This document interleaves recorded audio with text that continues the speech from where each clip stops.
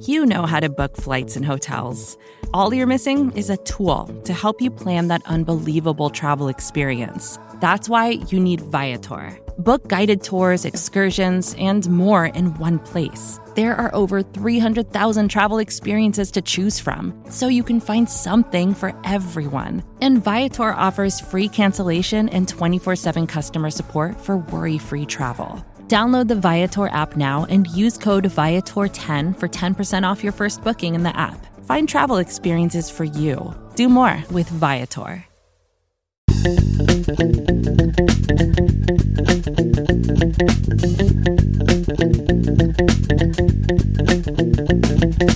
Welcome back, Buffalo Bills fans. It's Matt Warren, editor-in-chief at BuffaloRumblings.com and host of Buffalo Rumblings Q&A. The 2020 NFL Draft is in the books, so we've got a long offseason to look forward to. Before we do that, we're going to look back on the 2020 NFL Draft, answer your questions. As always, in the future, you can send us your questions at 716-508-0405. You can tweet us at RumblingsQ&A. That's with the word "and" spelled out in the middle. Email us, BuffaloRumblings@sbnation.com. You can leave comments in the comments section of our show notes at BuffaloRumblings.com as well. There's lots of ways to get in touch with the show. Facebook messages, Instagram messages. You can send us all your questions going into the off season, and it could potentially be a pretty long off season, so get your questions in for our future shows. We've got a lot to talk about. The Bills added a pass rusher, some wide receivers, running backs, all over the place. So let's get right to your questions now.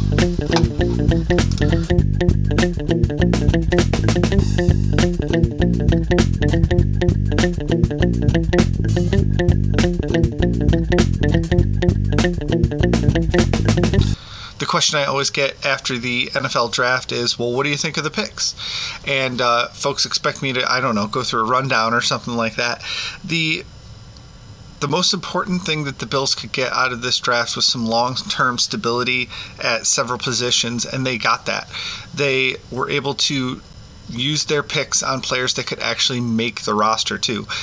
One of the things I've been saying all the way leading up to the 2020 NFL Draft was I thought Brandon Beane didn't have 7 spots on his roster in order for the Bills to actually be able to place their draft picks on the roster. But I think every one of the players that he picked has a chance at sticking at the roster. Using a 6th-round pick on Tyler Bass, the kicker, that's a position in round 6 that could make the roster. A cornerback, a long-term cornerback option in the 7th round is a pick that could make the roster as a special teams player and a depth cornerback option. Even if he's not active on game day every week, he could still be on the tail end of the roster. Jake Fromm, the quarterback picked in the 5th round, probably not going to be active on game day, but has a chance to make the roster and is probably going to make the roster. You look at all the players that they picked, and each one of them has a shot at making the roster. So there's no throwaway picks here. There's no 15th wide receiver or 6th or 7th running back. There's players on this roster, or players that were drafted, have a strong chance of making the roster. And that's one of the things that I was looking for heading into the 2020 NFL Draft. They also have that opportunity to be long-term contributors. Pretty much all of them have the opportunity to be long-term contributors, whether it's at a position right now or a position down the road, or like in the case of their top pick, AJ Epinesa, he has a chance to be a contributor right away and an answer long-term at the defensive end position. So those are all the things we've been talking about on this show, at least heading up to the 2020 NFL Draft, and the Bills were able to do that. I did put together an article listing the winners and losers from the 2020 NFL Draft.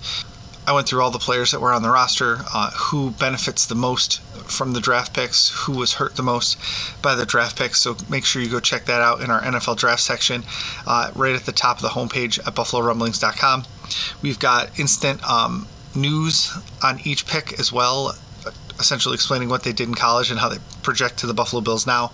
We've also got instant reaction and an opinion piece on every single Bills draft pick. We've got the undrafted free agent tracker, which is always one of our most popular articles of the year, right at the top of the page as well. We've got podcasts with Dan Lavoie. And he sat down with Circling the Wagons over the weekend. If you haven't listened to that podcast, it's a great analysis piece. There's just great content all over BuffaloRumblings.com right now, whether it's on the site or on the podcast network, and you really should go check it out. So let's get to your questions now. All of our questions are coming from Twitter today. You guys have been slacking off with the phone calls, so make sure you get those in at 716-508-0405. We had lots of questions about the running back position, so let's tackle that early today. The Bills spent a third-round pick on Zach Moss from Utah a year after spending a third-round pick on Devin Singletary from Florida Atlantic.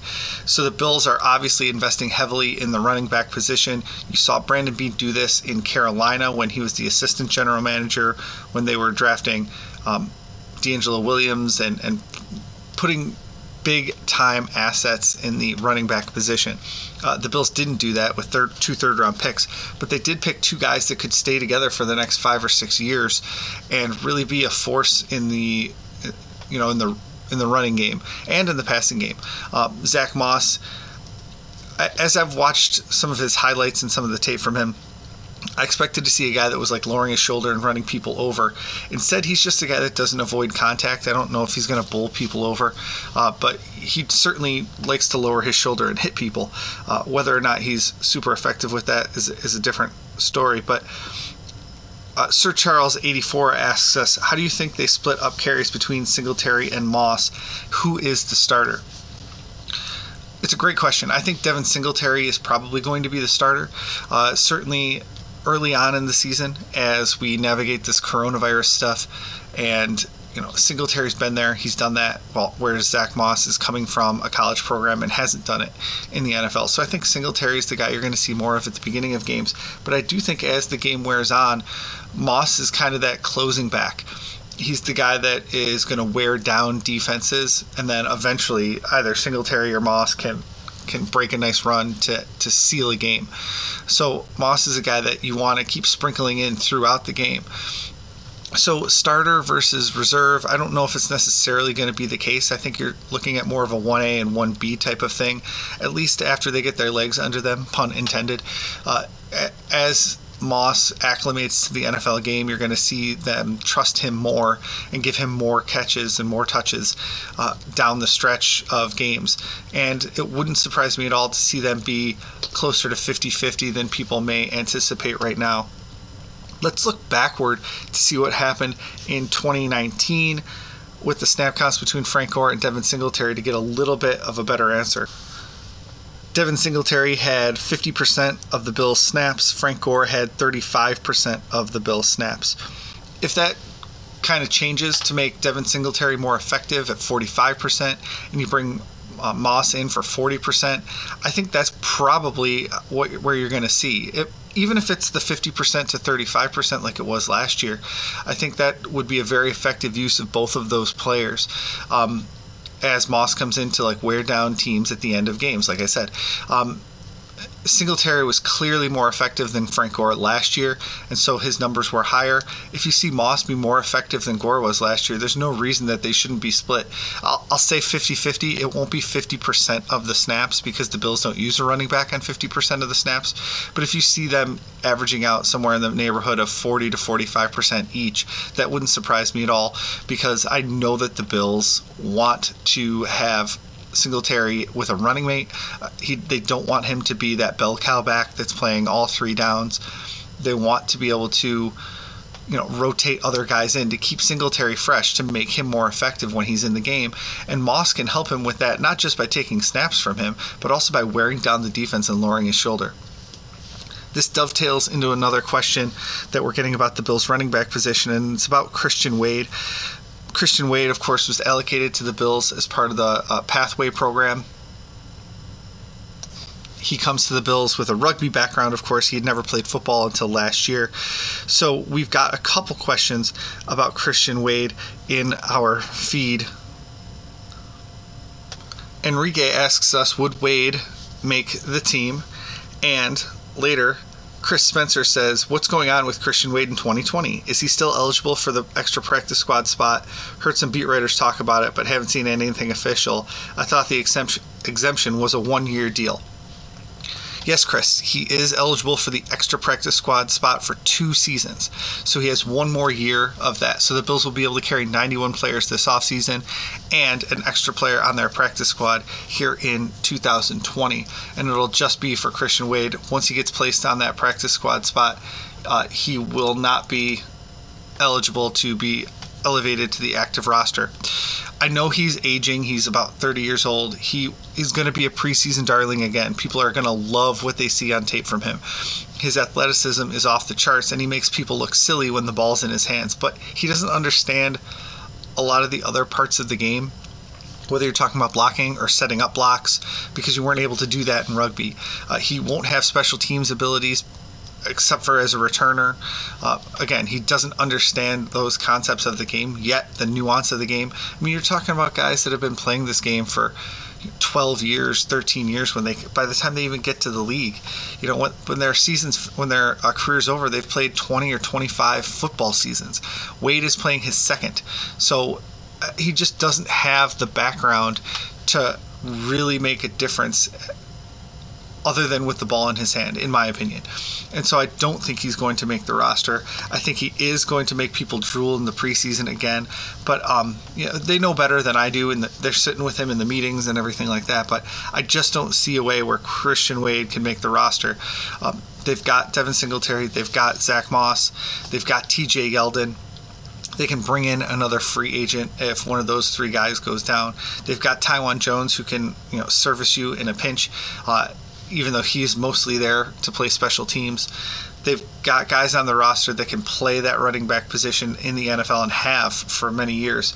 So I just don't see a way where Wade cracks the roster, or that they're comfortable enough, like, I don't know, having him pass block for Josh Allen or something like that. Thanks for your questions at Rumblings Q&A on Twitter. We'll be right back. Don't go anywhere.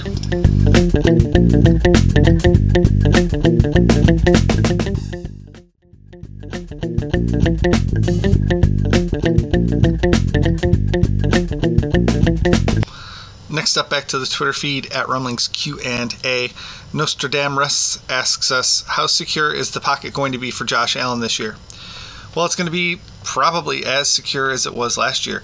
The Bills brought back all of their starters from last year and all of their top reserves from last year, in addition to adding Darrell Williams and a couple other pieces to their offensive line. Even though they didn't draft a player, they were interested in upgrading their offensive line, according to Brandon Beane, and even had a trade worked out to trade up and select an offensive lineman, but he was taken right before the slot that they had agreed to trade for.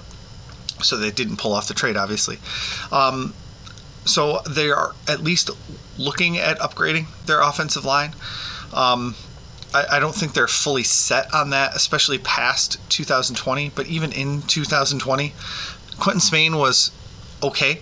In 2019, okay enough where they brought him back for a contract, but not a very hefty contract. I thought John Feliciano was aggressive and played with an edge that they didn't have on the offensive line, but could be upgraded. Cody Ford, of course, still needs to grow and develop into that right tackle role. Ty Nsekhe is pretty old and was injured last year. So I don't think they're set really on the offensive line at all. So when you ask a question about how secure is the pocket going to be, I think it's going to be pretty secure. I don't know if they're going to be expanding their vertical passing game with the addition of Stephon Diggs and Gabriel Davis. They certainly should be expanding their down the field passing game. So, I mean, is it going to be okay? Probably. They've got good depth. They've got solid enough starters. I think that it'll be serviceable. But if there is an upgrade available out there, they're going to go look at it as well. So I'm hoping it'll be good enough is the right answer, I guess. Thanks for your question over at Rumblings Q&A. To go along with that, Jay Chelso6 asks us, while early, I would like to know who you see making the team on the offensive line and defensive lines. So since we're talking about offensive line, let's go there. At offensive tackle, I don't expect any surprises. Deion Dawkins at left tackle, Cody Ford are, those two guys are locks for the roster. I could see Ty Nsekhe or Darrell Williams making the roster, or both of them. If they're looking for a guy that can play left tackle, I think Nsekhe's your better option. If they're looking for the better right tackle option, I think it might be Darrell Williams, going back to his all-pro time with Carolina Panthers. And then, of course, there's Ryan Bates that's in there, who could be your potential swing player, very versatile player. So maybe Williams is on the outside looking in because he doesn't have that versatility. But that's a lot of offensive tackles. At the interior offensive line, I think that Mitch Morse is a lock, and everybody else is not a lock. I think they could trade Quinton Spain, John Feliciano, or Spencer Long at any point later in this offseason if somebody gets hurt or somebody realizes they don't have anybody on there. So even Evan Boehm is a player that intrigues me as a depth option. He was recently signed, but has played and started games in the NFL. So he is, an intriguing option for me. He's going to be behind the eight ball because they're going to lack an off-season program, and maybe even lacking training camp. So the fact that the Bills have all of their offensive linemen coming back from last year, I think is really beneficial for them because of the coronavirus stuff that's going on. So I think they're going to keep their standard 9 or 10 guys. So if you're going Deion Dawkins, Cody Ford, Mitch Morse, two guards, whether out of Spain and Feliciano and Boehm and whoever. So there's your starting 5. And then you go with Nsekhe as your backup, Darrell Williams as another backup, interior backup, Spencer Long or Evan Boehm. You're at 8 already there. And then maybe they keep Ryan Bates around because he's so versatile, or Ike Booker around because he's can play multiple positions. So I think those are your 9 guys that you're going to probably roll with.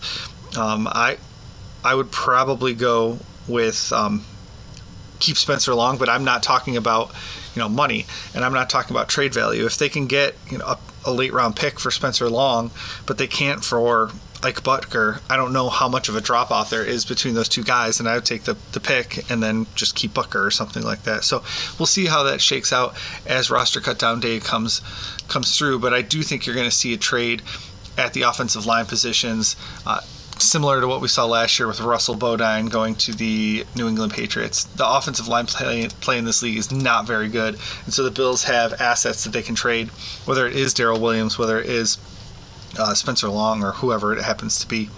On the defensive line, this is like really intriguing thing. We've talked a lot about this in the Buffalo Rumblings Slack channel with the writers on the team, is that what really are they doing on the defensive line? They've put a ton of money and draft picks in here. So whether you're talking about Mario Addison, Quentin Jefferson, Jerry Hughes, now AJ Epinesa, even Trent Murphy is one of the higher paid guys on the team. And those are all defensive ends. 1, 2, 3, 4, 5 guys are either highly paid or highly picked defensive ends. And then over at the defensive tackle, you've got Star Lotulelei, who is, of course, highly paid, Ed Oliver, who was a first-round pick, and Vernon Butler, who's your big-time free agent addition as well, plus Harrison Phillips, who played super well last year. So they have such a solid group on the defensive line. Even Vincent Taylor played pretty well down the stretch, serviceable at least. So they've got tons of options on the defensive line, and they've got tons invested on the defensive line. So I think it'd be really hard for anybody to crack that upper echelon of the defensive line. I think Mike Love has played well in the preseason, but they clearly wanted to upgrade over him. I don't even know if Daryl Johnson's going to make the team coming out of the 2020 preseason like he did in 2019 when they felt like they couldn't let him hit the waiver wire. He might be able to hit the waiver wire this year and go to the Bills practice squad to continue developing. So it's going to be tough for somebody to make the Buffalo Bills defensive line right now when you have, let's just see, Mario Addison, lock, Jerry Hughes, I think is a lock, AJ Epinesa, lock, Quentin Jefferson, lock. So that's 4 right now, and that's just at the defensive end position. Do they trade Trent Murphy? Do they release him outright? Probably have to release him, not trade him. But he's a guy that they could get rid of if they are in a numbers crunch at the defensive end position. At the defensive tackle, they've got Vernon Butler and Star Lotulelei, who they have already committed to for this season, Ed Oliver and Harrison Phillips. So that's 8 of your defensive linemen already. How many more guys are you really going to keep there? So adding Trent Murphy gets you to 9 guys. Keeping Daryl Johnson or Mike Love gets you to 10. That's an awfully long list of players, especially because they're not going to be playing those, sprint down the field and tackle special teams like a linebacker would, a depth linebacker would, or a running back would. So those guys can be valuable on special teams and they can contribute, but are there going to be enough snaps there on defense for them to be worth it? So the defensive line, I think, is going to be really where we have to keep an eye on during the preseason to see who's separating themselves. And if, folks have lost a step, or if a guy is being relegated to the 4th string, like we saw last year with Eddie Yarbrough. We saw his slide down the roster, and he was eventually released and put on the practice squad. So we can see some of that playing out on the field, hopefully at St. John Fisher College and in the preseason. Thanks for your questions over at Rumblings Q&A about the offensive and defensive lines. The Bills have certainly reworked those over the last 2 years.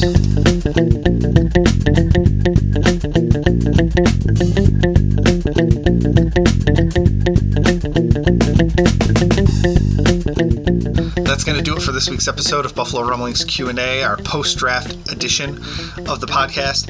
Keep those draft questions coming in to 716-508-0405 at Rumblings Q&A on Twitter. You can Facebook message us, Instagram message, leave comments in the comment section at buffalorumblings.com. There are just so many ways to get in touch with the show and so many questions we have right now as the roster is really coming together.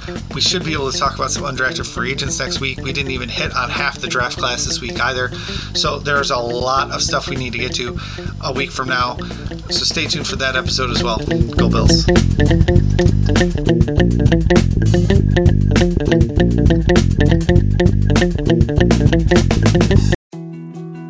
More to-dos, less time, and an infinite number of tools to keep track of. Sometimes doing business has never felt harder, but you don't need a miracle to hit your goals. You can just use HubSpot, because their all-in-one customer platform can make growing your business infinitely easier. Imagine this: high-quality leads, fast closing deals, wildly happy customers, and more benchmark-breaking quarters. It's not a miracle, it's HubSpot.